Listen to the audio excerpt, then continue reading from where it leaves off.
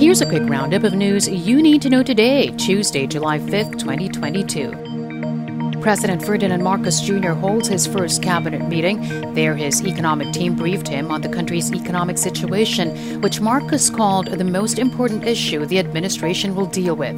According to Marcos, the economic managers will set out the central policy that all agencies will be following. President Marcos's briefing on the country's economic situation comes as inflation continues to run hot. The consumer price index accelerated to 6.1% in June from 5.4% in May, the highest reading since October of 2018. That's amid the unabated rise in food and transport costs.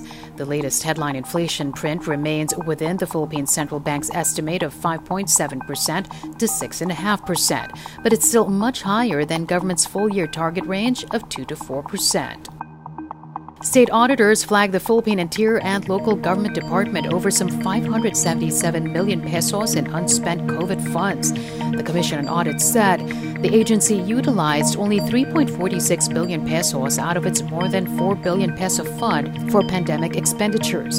Of the 577 million pesos in unspent COVID funds, some 343 million were supposed to be salaries of contact tracers.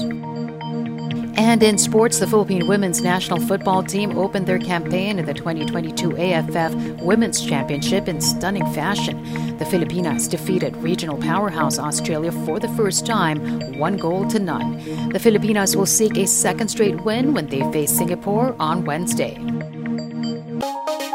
And that's your latest news alert. For more stories, go to news.abs-cbn.com.